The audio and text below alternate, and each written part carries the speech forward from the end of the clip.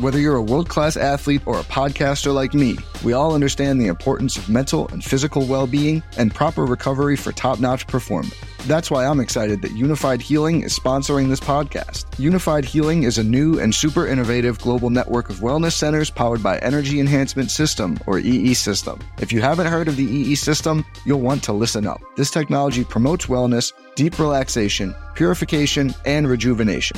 In hundreds of locations across the globe, access to a center is easy and affordable. Interested in experiencing the EE System technology for yourself? Go to unifiedhealing.com/bluewire to learn more and find a center near you. That's unifydhealing.com/bluewire. No material or testimonials on the Unified Healing website are intended to be viewed as medical advice or a substitute for professional medical advice, diagnosis, or treatment. Always seek the advice of your physician or other qualified healthcare provider with any questions you may have regarding a medical condition or treatment and before undertaking a new healthcare regimen, including EE System. This podcast episode is brought to you by Coors Light. These days, everything is go, go, go. It's nonstop hustle all the time. Work, friends, family expect you to be on 24/7. Well, sometimes you just need to reach for a Coors Light because it's made to chill. Coors Light is cold lagered, cold filtered, and cold packaged. It's as crisp and refreshing as the Colorado Rockies. It is literally made to chill. Coors Light is the one I choose when I need to unwind. So when you want to hit reset, reach for the beer that's made to chill. Get Coors Light in the new look delivered straight to your door with Drizzly or Instacart. Celebrate responsibly. Coors Brewing Company, Golden, Colorado. Support for this podcast comes from U.S. Bank. When it's time for a new credit card, the best ones do way more than just buy stuff. And that's why U.S. Bank offers credit cards that make every day more rewarding. Earn cash back, score points when you shop, dine out, travel, or binge watch, or get a low intro APR. U.S. Bank credit cards were designed to fit your lifestyle. So make every day more rewarding and check out usbank.com/credit card. U.S. Bank credit cards are issued by U.S. Bank National Association ND. Some restrictions may apply. Member FDIC. Hey, everybody. Welcome to the RotoWire Fantasy Football Podcast. I'm Jeff Erickson, here with Jerry Donabedian today from RotoWire. Today is Wednesday, December 16th. We are in the semifinals of your fantasy football playoffs, most likely, and you're trying to dig in and find any little edge you can. And when you do that, you go to RotoWire. Going to see Jerry's work is one of the best things you can do. He does the hidden stat line to columns both for the backfield as well as for pass catchers as well, with the backfield and then targets, routes, and snaps. He also does the streaming defense article and then exploiting the matchups later in the week. So, Jerry, you got a full plate. How you doing? I'm doing well. You know, the past couple weeks for my fantasy teams were pretty brutal. Then my Ravens on Monday night came up with a huge win in what was one of the most entertaining, even if I wasn't a Ravens fan, I think I would say that was one of the most entertaining regular season games I've ever seen. So I do have a couple teams that have semifinal matchups this week, so feeling pretty good. Yeah, and I'll tell you what, I didn't expect Browns Ravens to be that elixir for us, but here we are. It was amazing. What a game. Yeah, the AFC North, it's changed a lot since a few years ago. Yeah, don't I know? I'm a Bengals fan. It's not well, some things great, have Bob. changed. But it's okay. I want to say that we're on the right track, but we do have a quarterback at least. Yes. Yeah. I'm all on board with what Joe Burrow is doing. I'm not all on board with Zach Taylor, though. That's the real problem. Yeah, I would think that he's gone after the season. There's the current situation with all the injuries. There's not a whole lot he could do, but there was a lot more he could have done the past year and a half. As a Ravens fan, I kind of hope they keep him around for another year or two, but I don't think it'll play out that way. Yeah, the whole alienating veterans thing, at first it's like, oh, okay, maybe this guy's a malcontent, but when you do it like 6 or 7 times, okay, the problem's you, and I feel like that's where we're at with him, so... I don't know. The last 2 weeks have kind of, I wasn't quite sure. It's like, how can you decide in 2 years? No, okay. I can see it now. It's just, the last 2 games have been really hideous. And I understand, I understand, you got to put in your people and all that. And there's huge organizational hurdles, but he's part of the problem, I think.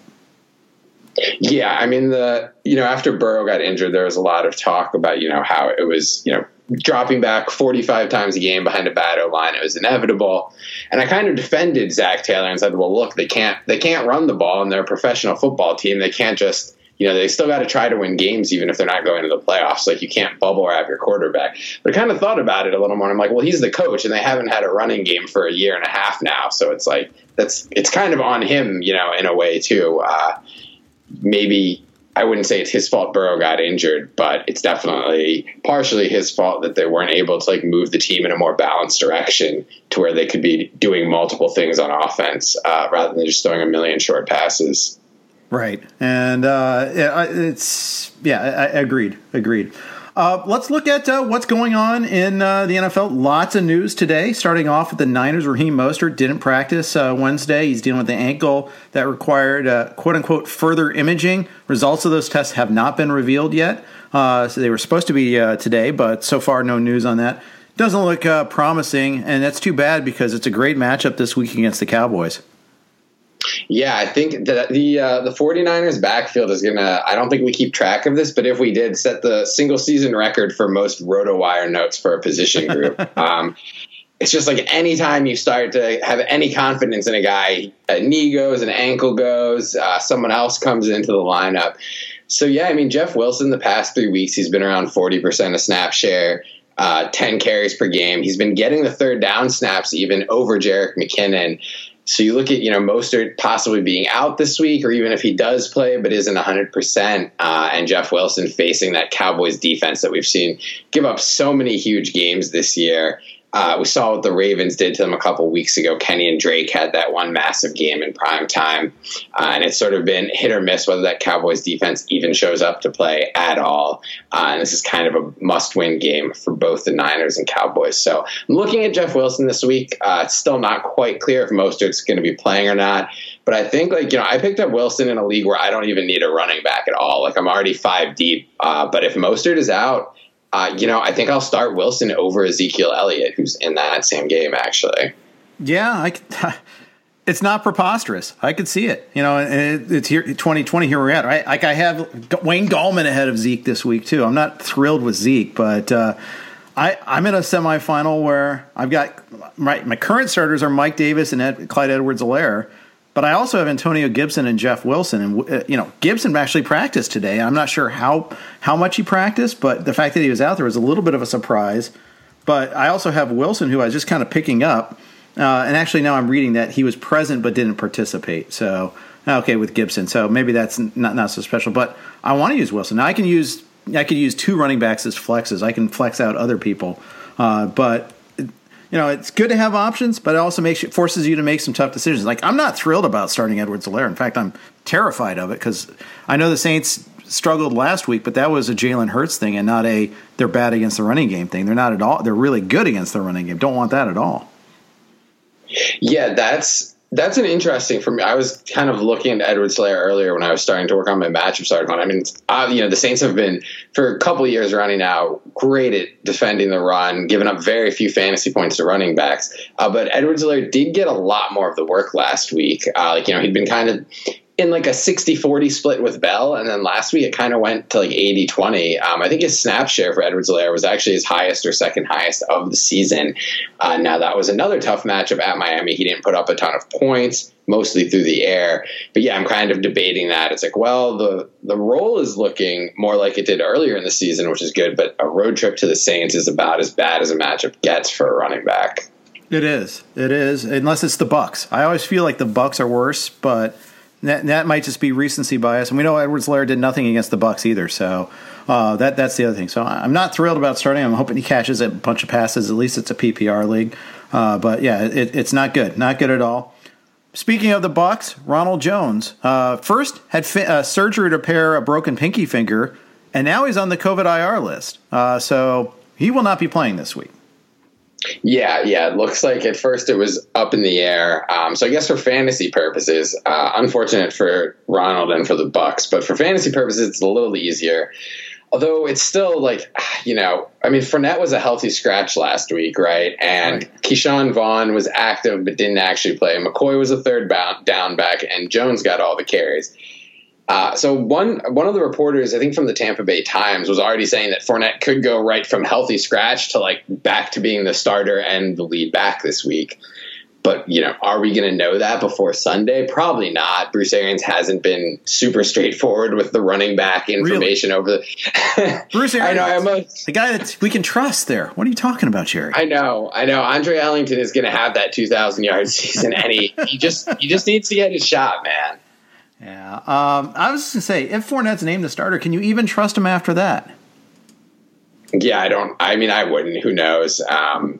But yeah, they've really avoided playing Keyshawn Vaughn. So it's probably one where I don't see myself like picking up or starting any of those guys in my playoff matchups this week. Mostly if a team has made it to the playoffs, it's not that desperate.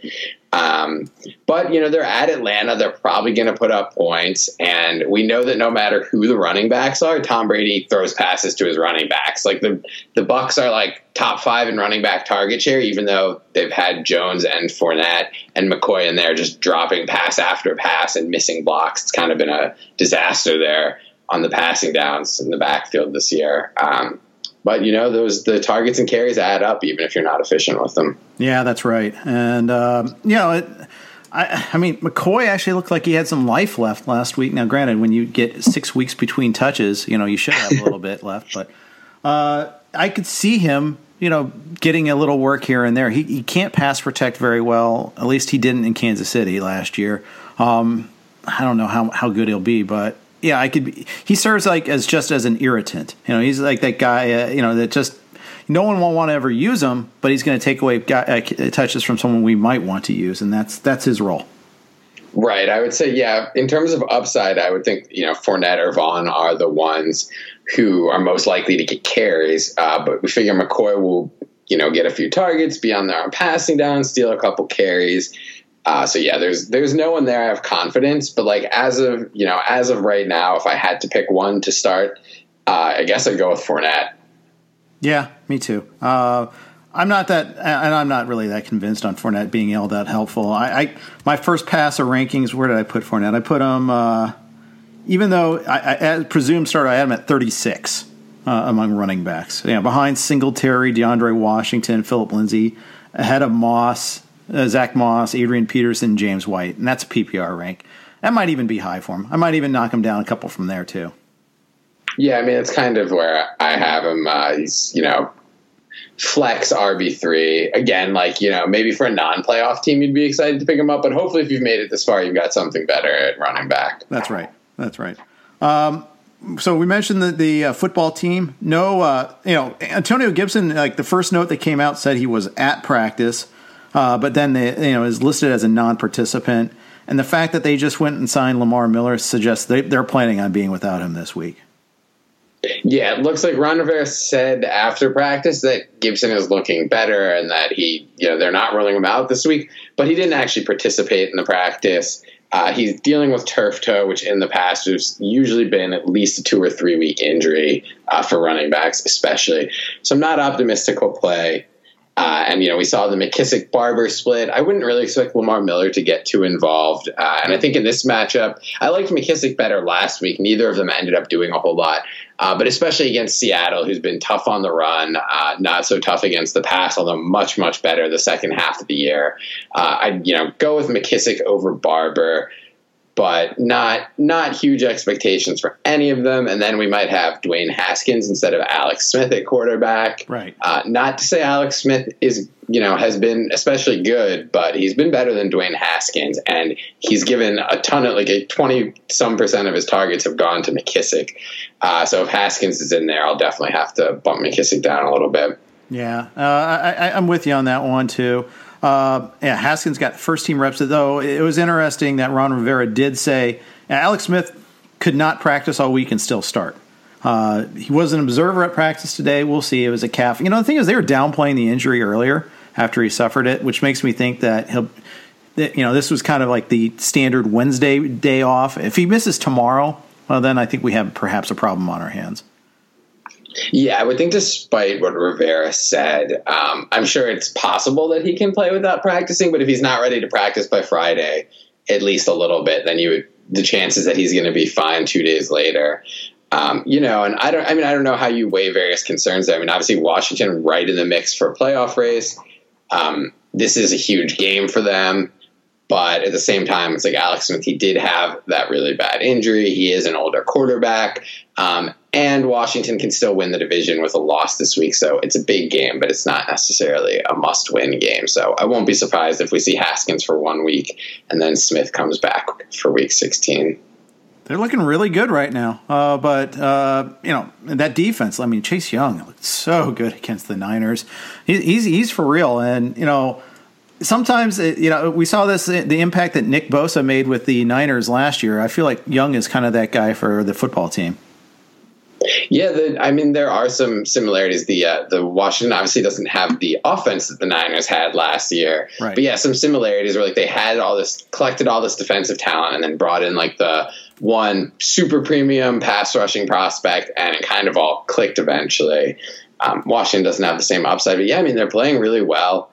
And that's, obviously you're starting Wilson, you're starting Lockett, Carson, Metcalf. But, if you were thinking about messing around, in a deeper league with any of those, David Moore, Jacob Hollister, Will Dissly, Carlos Hyde type, tertiary players, this probably isn't going to be the week to do it, a road trip to Washington. Agreed. I'll be honest. I'm not even loving. I have Metcalf in a lot of my important teams, and I'm not really thrilled about it. I'm not thrilled that I have a playoff game where I've been riding Russ and Metcalf, and now I have a bad matchup for that there. So we'll see. Hopefully, it's a Metcalf week and not a Lockett week. That's been the case more often than not lately. Yeah, it's been a while since we saw them both do well in the same game, and yeah, the past few weeks it hasn't, but for a while there, it was a guarantee that like one of them was going to score 30 points. It seemed like, yeah, right. The past few weeks, they're still, obviously you're still starting them. But yeah, it hasn't been nearly as explosive. Moving on to Atlanta, they draw the Bucs at home this week. Julio didn't play last week. He did not practice today due to that hamstring injury. It's a night and day difference on that offense when Julio Jones plays. Yeah, Matt Ryan he hasn't had a very good season in general, but he's really struggled with Julio Jones out. And some of the other guys, like you would think Hayden Hurst, Russell Gage would do better with Jones out of the lineup, but that hasn't been the case. Calvin Ridley has been good with and without Jones. He's been pretty consistent producing. But yeah, it sounds like, Jones, they haven't ruled him out, but just seeing some of the stuff from the Atlanta beat writers and with the Matt Ryan was on Wednesday talking about, how the offense changes without Jones. It sounded very much like they all expect him to miss at least one more game. And they're playing the Bucs, so we know they're going to be passing a lot. Right. Good chance they'll be trailing. And, they have a brutally bad running game with that committee with Ito, Gurley, and Brian Hill against one of the top run defenses, as you mentioned earlier. We could see, I think I wouldn't expect much in terms of like efficiency from the Atlanta passing game, but I wouldn't be surprised if this is a week where you randomly see Russell Gage with 11 targets or Hayden Hurst comes back from his hibernation. Yeah. What's up with that? He was like a steady floor guy for like 5, 6, 7 weeks. And now he's had 3 out of the last 4 weeks where he's had less than 10 yards. Yeah, he's totally. He was, for a while there, he's getting 6 to 8 targets for a month and a half consistently. I guess that's just been the case with the tight ends this year. It's like, as soon as everyone is ready to call Jonnu Smith an every week starter, he's just gone completely missing for 2 months. Part of that injuries, but yeah, same with Hurst. You look at Hunter Henry, like being the only guy on the Chargers who's not taking advantage of the Justin Herbert breakout, and yeah, it's just been pretty brutal there. But, maybe I wouldn't want to be starting Hayden Hurst this week. But in terms of like the volume projection, if you're in that tight end streaming mess, I'd have him as one of the better options, I guess. Yeah, and you might have to. Like, I have Mike Gesicki, and I know I'm not going to have him this week. Didn't practice today. They haven't given the official prognosis on him, but the line it was on Monday says he will miss a game, it sounds like. I'm thinking I might just, instead of going with Hurst, though, I might just like pick up like Adam Shaheen just straight up as the replacement there instead. Yeah, I don't. Well, will it be Shaheen or Durham Smythe? Or I think it'll be a committee there. I'm not quite sure how they'll go with it. Another guy who's available in a lot of leagues, Irv Smith. He had a good game last week for the Vikings. We saw Rudolph have a couple good games when Irv was out with the groin injury. Rudolph then missed last week. Irv Smith had 60 yards and a touchdown. He didn't get a ton of playing time, but also remember it was his first game back from an injury. Right. This week we have the Vikings fighting for a playoff spot. Rudolph missed practice Wednesday, so it looks like he's probably going to be out again.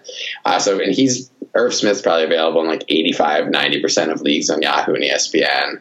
He's on 100% of my best ball, or maybe not 100%, but he's on a heavy portion of my best ball teams, and was on a lot of my earlier teams. And I played the weight on the tight ends game. It was like a second tight end, or I grabbed a couple late, and that was frustrating. For a long time, he'd get the snaps, not the targets. It was really aggravating. Yeah, I got for best ball this year, I just got crushed with zeros at quarterback and tight end. I had so many teams that were like George Kittle, and then I'd wait and grab like Chris Herndon and Irv Smith at the very end, and then you're just taking zero. Oh gosh! And I had I had a lot of teams with Burrow as my second quarterback and Tyrod as my third quarterback. Yep. So that just you're taking at least 1-0 on your starting QB's bye week, and if it's Dak Prescott, then you lost all three QBs. So that's right. I had that year with quarterbacks last year. It was brutal. I think I had Big Ben, and I forget who the other one was, like an early out for the season guy.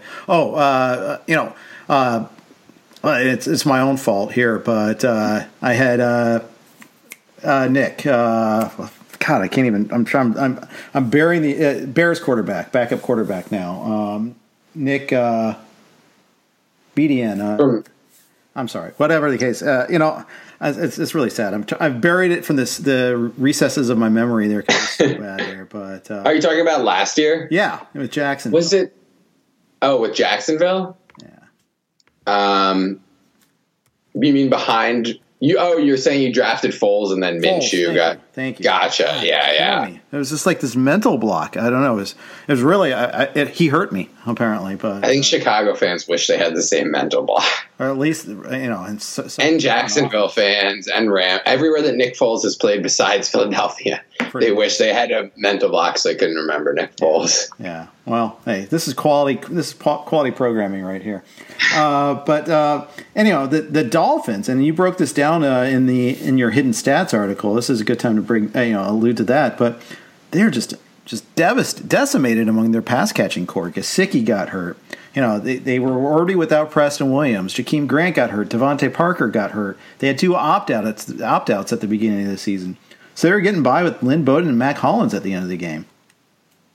Yeah, Devontae Parker was a limited practice participant Wednesday. And earlier this year, he had a hamstring injury where he left mid-game and then played the next week. So maybe you can find some cause for optimism there. But yeah, it's they had Lynn Bowden playing a ton last week, Malcolm Perry. Both those guys were option quarterbacks in college they've turned into slot receivers. And then, Mac Hollins is the number one guy on the outside. Just basically looks like you have no idea, could be rotations at every position. I for fantasy purposes this week, I think I'm just going to stay totally away from it unless we get a miracle recovery from Gesicki. I think in that Patriots-Dolphins game, you're probably going to see both teams trying to run the ball a lot. Yeah, but the Dolphins don't have any running backs either. Yeah, the Dolphins really, I don't know exactly what they're going to do. I think Salvin Ahmed might be back this week. That's also, their running back situation is just as much of a mess. It sounds like Gaskin will be out at least one more week, possibly longer. Breida got taken off the COVID list today. Breida's, he's available. They don't want to use him. No matter what happens, they'll put Malcolm Perry back at running back before they give Breida carries. Durham Smythe, fullback. That's it. Anything to prevent Patrick Laird to get more than 5 touches in a game. That's what they'll do. But and honestly, they're not a good run blocking team anyhow. They don't run the ball all that well anyway. So I haven't gone out and gotten DeAndre Washington anywhere. I did try once with Breida. That was, I think I tried once with Ahmed. We'll see. But I don't expect much out of this game. But yet Tua somehow kept on leading the Dolphins in drives in the second half. Granted, they were trailing, so it's a little bit different, but it was a miracle cover is what it was last week for them. I don't know if they can pull that off 2 weeks in a row. Yeah, I think you'll see. I would bet very few fantasy playoff matchups have any player from this Dolphins-Patriots game starting. Maybe someone on the bench, and maybe Miami's defense in the starting lineup. But other than the Miami defense, maybe the Patriots defense too, if the entire Miami team besides Tua is out. Other than that, there's just not a lot to look forward to there. No. I had Gesicki going last week. At least he had the decency to score twice before getting hurt. We always appreciate that when they think for the fantasy owner there. Very generous of him. Before we move on, a quick note from BetMGM. Sports bettors know that magic happens when you turn a hunch into action and apply the right amount of expertise. That's why BetMGM has teamed up with RotoWire to offer new BetMGM customers a free 6-month RotoWire subscription when they place their first bet. Register on the BetMGM app or website and use promo code ROTO, that's ROTO, to claim your free subscription. Once you make your first sports wager, you'll receive a season's length of RotoWire's unmatched sports insights. Find out why BetMGM is the king of sportsbooks by signing up and placing your first bet today. Visit BetMGM.com for terms and conditions. 21 years of age or older to wager. Colorado, Indiana, New Jersey, Nevada, Tennessee, and West Virginia only. Please gamble responsibly. Gambling problem? Call 1-800-522-4700 in Colorado and Nevada and 1-800-GAMBLER in New Jersey and West Virginia. In Tennessee, call or text the Red Line at 800-889-9789.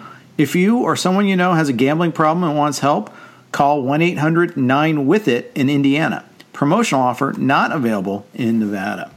I'm Jeff Erickson here with Jerry Donabedian. Jerry does our hidden stats columns, both for ball carriers and for pass catchers, does the streaming defenses, does exploiting the matchups, and does a DraftKings article every week. So it's very busy. Jerry, I don't even know how you have time to write to do this for me today. I mean, I appreciate you coming on board, though. Yeah, well, it's busy week throughout the NFL season, but yeah, always good to be talking instead of writing. Mix it up a little bit. Yeah, exactly. Let's talk about hidden stats with running backs. Not so hidden in some cases. It's been kind of the rise of the rookies lately. After an early disappointment, Jonathan Taylor's had 2 good weeks in a row. Cam Akers has had dominant snap share the last 2 weeks. We got DeAndre Swift came back last week, so we're starting to see this creeping production from the rookie running backs. Yeah, the rookies. It's really, all of those guys. I think last week Dobbins, Taylor, Swift, and Akers led their team in carries, played over half the snaps. Now, in the case of Swift, that had been happening for a couple of weeks before he got injured. Yep. But it was still good to see that it's still not clear really what was going on with him, whether it was concussions, migraines, both, an illness. Whatever it is, though, they say that he's healthy now. He got a bunch of playing time. The Detroit offense is a little bit in flux. We don't know if Stafford's going to be playing or Chase Daniel this week. But they do have a good matchup against the Titans, team that's been in mostly shootouts this season.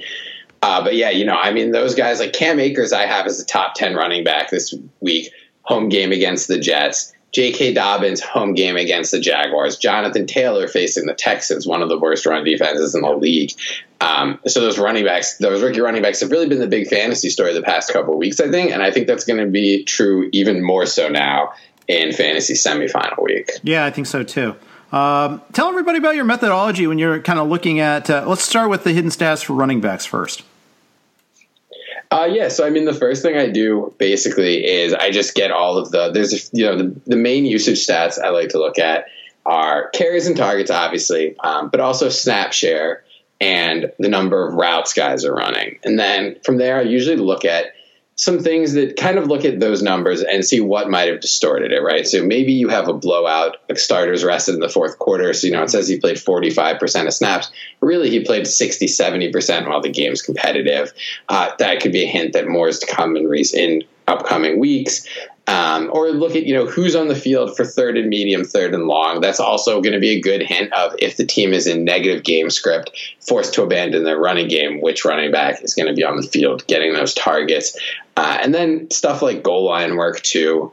That's I do think maybe people put a little too much stock in that because it's harder to predict than we'd expect. Like, how many times do you see, someone like Benny Snell gets 2 carries and one of them is a 1-yard touchdown just because James Conner was like too tired from, running the ball down. So it's tough to predict, but you do see some trends, some teams like the Falcons earlier this year where Todd Gurley wasn't dominating the overall workload, but in terms of like when they got down inside the 10, 5-yard line, it was always Gurley in there. Although I wouldn't count on that anymore because the past 2 weeks, he only played about a third of the snaps, got less than half of the carries. They've been mixing in Ito Smith more.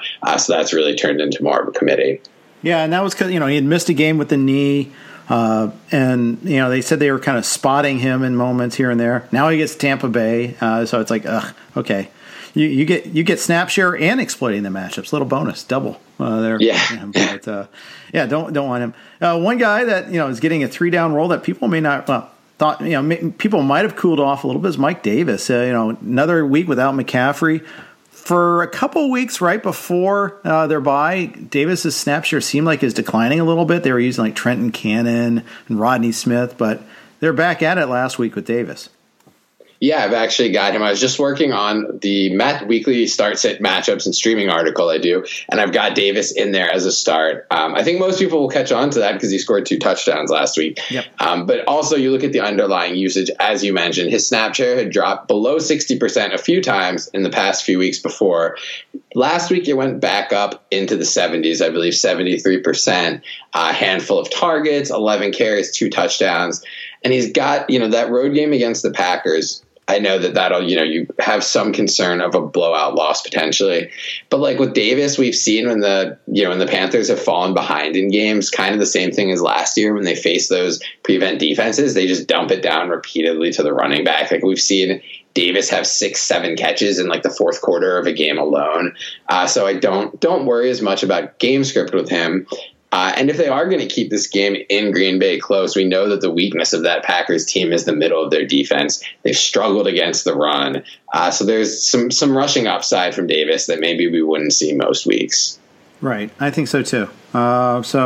He's and we've mentioned him. We've mentioned Jeff Wilson. I don't want to underestimate the point. And he could be huge this week if Mostert doesn't play, like top 10.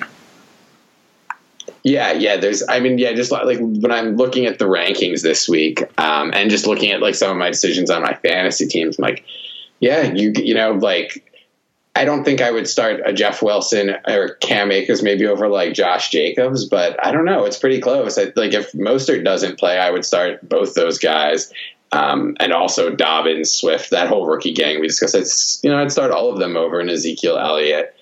And a couple other veterans, someone like James Conner, time to bench him if you've got other options. Like the Steelers, they don't really run the ball. And then this past week we saw Jalen Samuels get a bunch of playing time. So Conner is just like, you're risking getting stuck with only 1 or 2 fantasy points if you start him. Right. And he picked up a quad injury just to make things worse. I no confidence at all. I'm lower. I admit I'm pretty low on Jacobs this week. I think I've gotten like 19 or 20 in my first set of rankings. I'll probably bump him up a couple of spots, but he's dealing with the ankle this week. Forget about the Instagram thing. That was just dumb. It's not fun to deal with that either, though. I mean, and it's a shame too because I kind of like the matchup against the Chargers. Yeah, I'm a little bit higher on Jacobs this week. I think that'll be a close game, which I think works in his favor. That he'll get more playing time, carries. Obviously, the Raiders are basically. I mean, I don't think they can technically be eliminated with a loss, but if they lose, they're not getting in if they don't win this game. So I think they're going to, even if his ankle is a little bit less than 100%, I think they'll ride him pretty hard. And I think that Chargers defense, it's been pretty soft, especially against the run, a little bit better against the pass. And plus they're the Chargers. So there's always like, there'll be some special teams disaster or some horrible turnover that sets up the Raiders for like a 3-yard touchdown drive type thing. It just, the Chargers, they're not that bad on offense. They're not that bad on defense, but they still just end up giving up a lot of points somehow anyway. That's true. You noted that James Robinson usually tops the chart for usage every week. Last week was different. Only 56% of the snaps, 12 carries, 4 targets, It was a blowout loss, though, and he was limited in practice all week last week. I don't think it's a changing of the guard so much as just let's preserve this guy. Yeah, I would say there are two things going on there. They did use Ogunbowale a little bit more on passing downs than they had in previous weeks. But up until through three quarters of that game, Robinson played like 70% of snaps. So you see that his snap share was down in the 50s. You see Ozigbo got carries. That was all garbage time. Ozigbo didn't come in the game at all until the fourth quarter. So I think Robinson had every single one of their running back carries before the fourth quarter. However, he did lose a little more work on passing downs, like we said, and he does have a road trip to Baltimore this week. 13-point underdog, very good defense. I don't think you're putting James Robinson on your bench. You look at the talent and the workload. He's put up nice numbers in tough matchups repeatedly this year.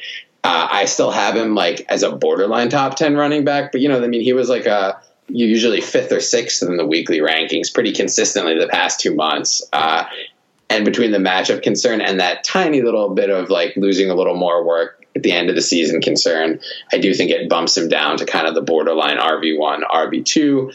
Maybe if you have a really stacked team where you happen to stumble into like Cam Akers, some guys, and a J.K. Dobbins, maybe you do bench him. I don't know.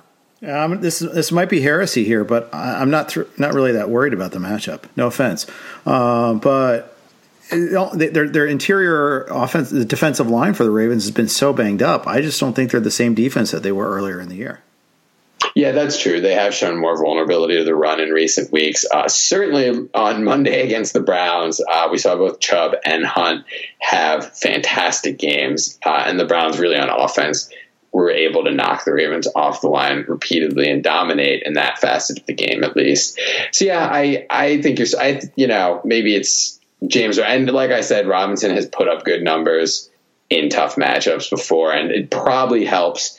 Not that Minshew is anything special, but I do think he's a little better than Glennon, certainly better than Jake Luton. So that he has that working in his favor a little bit. Competent QB play can only help. Yeah, that's true. That's true. And it's not like Jacksonville has Cleveland's offensive line, too. Let's not forget that Cleveland is one of the best run blocking lines out there. So that has something to do with it, too. Any other running backs you want to highlight before we move on to pass catchers? I really like Dobbins this week. I mentioned him. I think, he didn't have a monster game the way Jonathan Taylor and Cam Akers did, so it might have flown a little bit under the radar. And because there were so many other things going on in that Ravens-Browns game. But Dobbins played about 2/3 of the snaps, got over half of the RB carries. We saw him a few weeks back have a similar type game where he really got most of the work. It's been a little bit inconsistent. But Mark Ingram, actually, he started that game last week, the Monday game, and he did not play a single snap afterward. I guess that was just to, give him on his stat sheet or whatever, when he looks back when he's retired, he can say, I made 117 starts instead of 116 or whatever. Yep. But yeah, it was Dobbins and Gus Edwards, and then Justice Hill played on 3rd and long. That was about it. And in terms of the running split, it was like 2/3 Dobbins, 1/3 Edwards.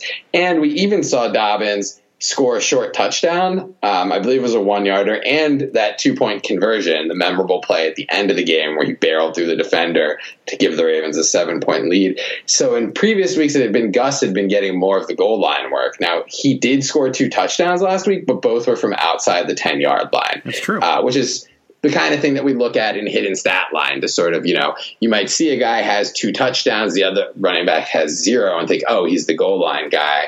But I wouldn't say Dobbins is the goal line guy. I would just say it's uncertain that if there's a 1-yard rushing touchdown for the Ravens, it could be Jackson, it could be Edwards, it could be Dobbins. We don't really know, which is probably, looking back 3 or 4 weeks ago for Dobbins, it's probably better than the prognosis we would have given. It seemed like he was really getting work between the 20s only.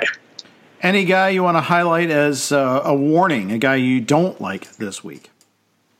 I think I mentioned Todd Gurley already, but another guy I don't really like, who I think is being started by most teams he's on, is Melvin Gordon.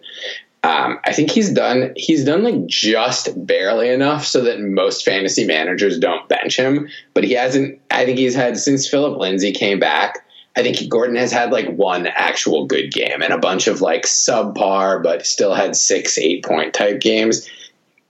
This week he's facing the Bills, who in terms of like the stats have not been a great run defense this season. But their defense in general has been playing really well lately. Like it's come a long way since September. It looks like the defense we saw last year, at least more like it. And the Bills, since their bye in week 10 or week 11, they've held 3 straight opponents under 100 rushing yards. None of them even came close. I know Denver looked pretty good last week at Carolina, but I don't think they're going to get much going against the Bills this week. I think that game's going to be a blowout. Yeah, both running backs are banged up. You know, Gordon's got the shoulder, and Lindsey's had a number of injuries. He was, Gordon didn't even practice in the estimated practice report yesterday. I don't know what today's report was just yet, but and then Lindsey was limited in his own right. I think he had a hip issue, so it's they're definitely limping into this one here for sure. Let's move on to pass catchers. Yeah, you do this hidden stat lines for pass catchers as well. Couple interesting names to me in terms of usage. Logan Thomas, 98% snap share last week. Yeah, Tom. I mean, he's just been consistently on the field running a lot of routes. The production per route per target it hasn't been good all year. But it has been better with Alex Smith at quarterback. Like it was the first 6 weeks of the year, he was like below 5 yards per target. Since then, it's at least been decent. I put him. He's above like a Hayden Hurst. Like I don't feel great starting him, but I feel a little bit better. I do hope in that case that Alex Smith will play. And Seattle's defense has been playing well, so it's not like a great matchup that I feel great about, but he'll be on the field. He'll be running routes. There's a good chance they're going to be throwing the ball a bunch because Antonio Gibson is out, and they're going to be facing that Seahawks team. Yeah, that's right. Another name, Cole Kmet, quietly has been getting a lot of snaps. He got 85% snap share, had 7 targets last week. Yeah, he's got 7 targets in back-to-back weeks now for the rookie, and Jimmy Graham he's really taken over Jimmy Graham's role. Graham still will play a little bit like on third downs, and he did score a touchdown last week. But yeah, in terms of the snaps, 2 weeks in a row with Kmet getting more snaps, more routes, more targets than Graham. He's on that streaming map again. Who knows what you'll get? But he's a guy who even in some deeper leagues might still be available now. Yeah. In fact, I'm sure he is. So another alternative, if you're the Gesicki guy, that's someone else you could probably turn to this week. So it's always kind of good to know that. Let's go to receivers though, because that's where this is really at, where you can find some make some hay every given week. Thought it was interesting. Darius Slayton's been a huge bust lately, but he had 8 targets last week. Now they're bad targets. But 106 air yards too. Is it possible we're on the verge of maybe him, playing against a Browns team that's been without Ward for the last few weeks and gave up a lot, very vulnerable defense? Maybe this is a week, he produces after letting everybody down for so long. Yeah, I've kind of been thinking the same thing, but the game log for him is so bad that it's tough to actually commit to starting him.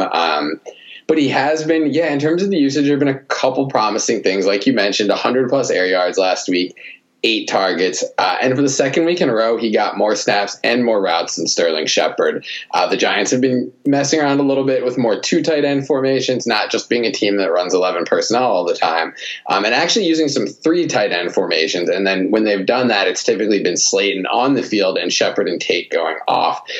He might have a couple more opportunities than Shepard in terms of routes. But it does seem that, and obviously more deep chances, Shepard doesn't really get anything downfield.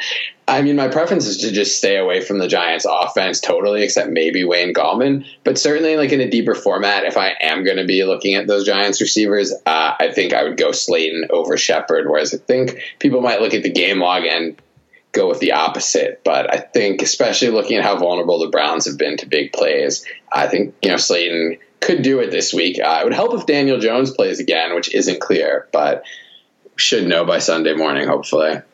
Yeah. The thing is, what version of Daniel Jones are we going to get? Are we going to get another statue Daniel Jones, in which case, why bother? Or are we going to get a mobile Daniel Jones, which actually has a chance to survive? Yeah, that's true, really. Is a beat-up Daniel Jones better than a healthy Colt McCoy? Probably not. It's pretty close, that's for sure. Pocket awareness, not exactly his strength. If he has to stay in the pocket, then that seems like that'd be problematic. Meanwhile, other side of that game, last week, and I'm giving away the answer, and you already probably knew this, but because you actually do this column, but I just sorted with this. Calvin Ridley led the NFL in air yards with 209. Stephon Diggs was second with 174. Okay, fine. Tyreek Hill, fourth. Okay. Wait, we skipped third. Third, Donovan Peoples-Jones, 149 air yards, 5 targets. Not a tremendous amount of target share, but 35 routes. He's their third receiver right now. Karel Hodge is out, and obviously OBJ is out. Peoples-Jones, last round pick this year, maybe kind of interesting. Yeah, I think I like him as maybe a sleeper for next year, but I'm a little. He got 4 of his 5 targets or 3 of his 4 targets went 20 plus yards downfield against the Ravens. He caught a couple of those. Looked really good, but it's still, he got more playing time because they were trailing for a lot of the second half. It was kind of a shootout type game where the teams were throwing a little more. I think the Browns philosophically would rather be using more multi-tight end formations, less of the 3 wide stuff, and playing against the Giants this week. I think it'll be a competitive game, but I think they'll be able to, kind of stick to more of what they want to do, not get pulled away from that. And I think that's going to mean we're going to see more playing time for Njoku and for Bryant, the tight ends, maybe Austin Hooper if he plays. With Peoples-Jones, I just worry that he'll have like a 0 catch on 1 target type game and not play that many snaps. Yeah, the reason why I thought he might be involved a little bit more is, Bradbury might like shadow Landry, for instance, or Higgins, one of those two. So they have to go to the third receiver more often. But you're right. They may just want to run it more. They may want to hit their tight ends. Now we'll see if Hooper plays. Hooper was out last week. That might also contribute a little bit to the volume that Peoples-Jones and Higgins both got.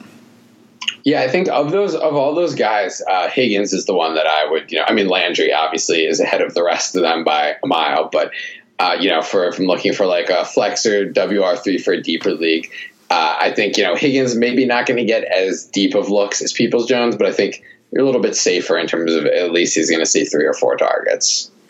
What's more important when you're looking at this? Is it targets, target share, air yards? What is the first thing you look at when you're looking at like hidden stats trying to identify maybe a sleeper?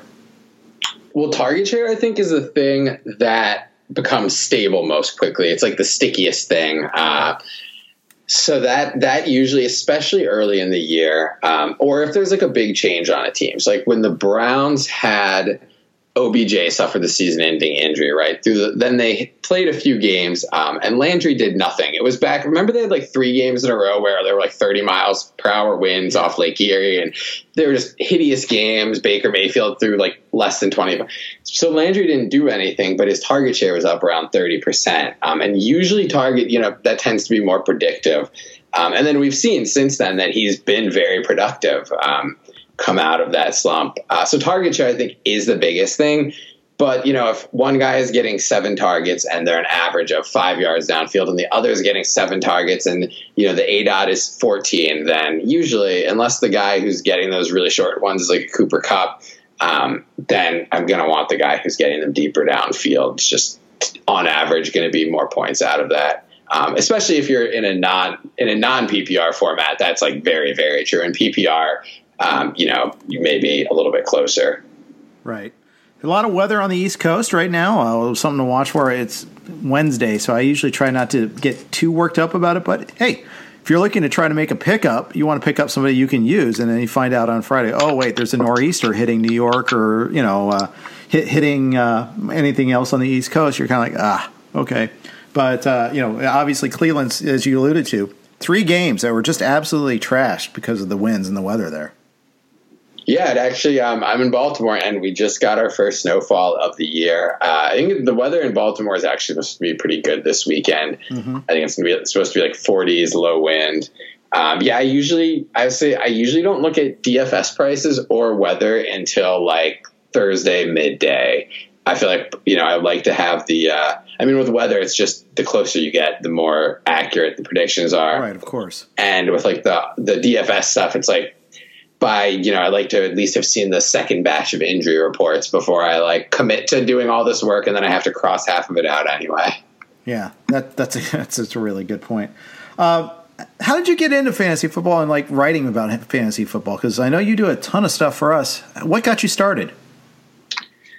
That's a good question.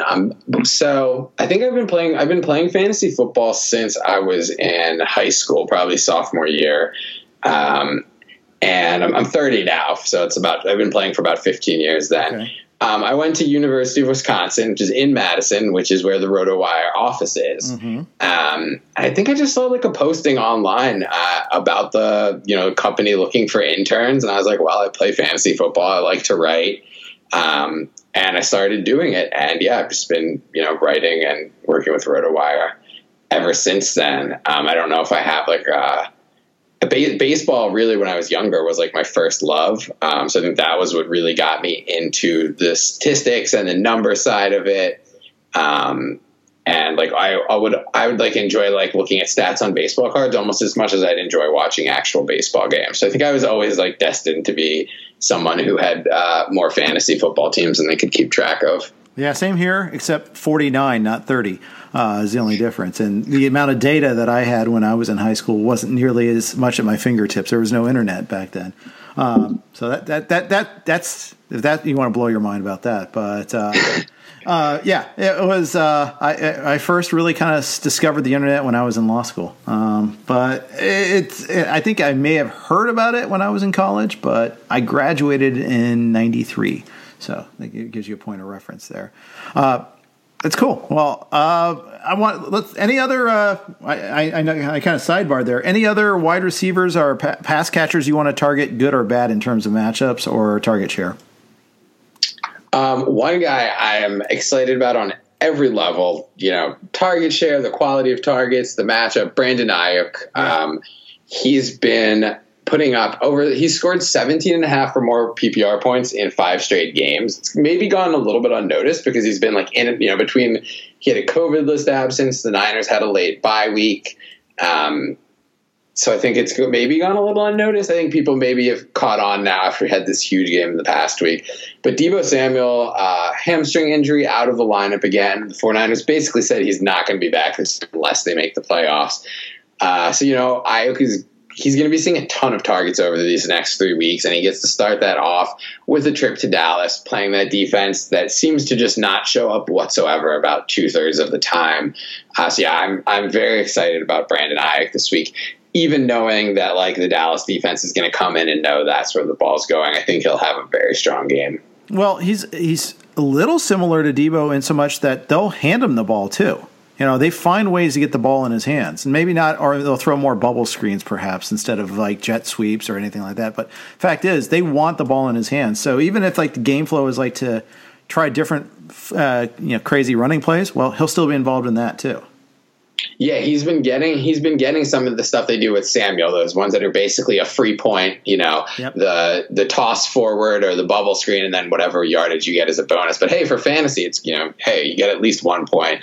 And then he also gets some downfield stuff, which is an element of that I think Deebo Samuel does have in his game, but that we haven't really seen the 49ers take advantage of, partially just because he's been hurt all this season, and Ayuk has been handling it. But yeah, he's kind of showing maybe he can be that complete, intermediate, deep, and short game wide receiver. So to be determined on that, but what I know for this week is he's going to get a lot of targets against a bad defense, and he's been playing well. Right. On the flip side, anybody you want to avoid this week? DJ Chark, although I think most people he burned me last week. I used him in DFS. I wrote about him and explaining the matchups. I even started him in like a season-long league where I had some pretty good alternatives on the bench. But yeah, this week the Jaguars going to Baltimore, and I'm kind of just Chark. He's had a couple of huge games this year, but I'm just in a tough matchup. I know he's still their number one receiver. Like when I do the hidden stat line and look at he's getting the targets. He's on the field a ton, but it's just not happening for him. It's not happening for anyone in that Jags offense besides James Robinson this year. And a trip to Baltimore, again, like you mentioned, the middle of that Baltimore defense has been more vulnerable recently. But it looks like Marcus Peters and Marlon Humphrey, the cornerbacks, are both going to be able to play. So Chark's going to have a tough matchup there. Yeah, and at least he'll have Minshew. I think that's a big difference. I think Glennon was utterly incapable of getting it to Chark, but maybe Minshew can. But yeah, I share your pessimism, and I feel horrible. I gave people bad advice. I told them to start Chark in a couple of different cases where, I had him like 18 in my rankings among wide receivers, and clearly he was not wide receiver 18. He was not wide receiver 28 or 38. He was not good. It wasn't him. It's the Jaguars quarterbacks. They had 9 targets, but most of those targets were poor. Yeah, he'll be pretty high on the list, I think, next year of bounce back candidates. Like to the naked eye, when I've watched the Jaguars, I haven't seen anything that looks different from last year. It looks like he still gets separation. He's still very big. He's still very fast. And I haven't noticed a ton of drops or anything. Although granted, when I next year, who knows, next year for the Jaguars, it could be, I think mostly we're assuming they're going to draft a quarterback, probably Justin Fields or someone like that in the top 5. But it could be a mess in Jacksonville again. It could very well be. All right, well, that's going to wrap it up today. Jerry, where can everybody get a hold of you? What's the best way to reach you? Best way is on Twitter. My handle is just my name, Jerry Donabedian. If you search JerryDonab, you'll get it. I won't spell the whole thing out. Or just if you go on rotowire.com and go to the football section, you'll see my stuff. Like you said, the streaming defenses, hidden stat line. Over the next 2 days here, I'll have exploiting the matchups coming out, which also has some streaming picks, some of those tight ends like we talked about. And then on Fridays, my last thing I do every week is the DFS tournament guide. All right. Very good. All right, that's going to wrap it up for today. We got Mario and John tomorrow. Please, as always, subscribe, rate, and review. And go, if you are so inclined to bet online, go, and you're in one of those states that allows it, please patronize or sponsor BetMGM. It helps pay the bills so we can have these podcasts. Thanks to everybody for listening. Have a great day. The headlines remind us daily the world is a dangerous place. The elites in charge say everything's fine. Stop noticing. But you know better, and your gut knows that time is short to prepare for a world that is 4 missed meals away from chaos. My Patriot Supply has helped over 3 million families become more self-reliant and is the company Americans trust to prepare. Go to MyPatriotSupply.com and secure their best-selling 3-month emergency food kits. Each contain delicious breakfasts, lunches, and dinners, averaging over 2,000 calories per day. Secure at least 1 food kit for each family member. For a limited time, save $200, plus get free shipping on all their Ready Hour 3-month emergency food kits. You're not ready if it's not Ready Hour Foods. My Patriot Supply also has solar-powered generators, water filtration units, biomass stoves, heirloom seeds, and critical survival gear. Shop MyPatriotSupply.com today. MyPatriotSupply.com.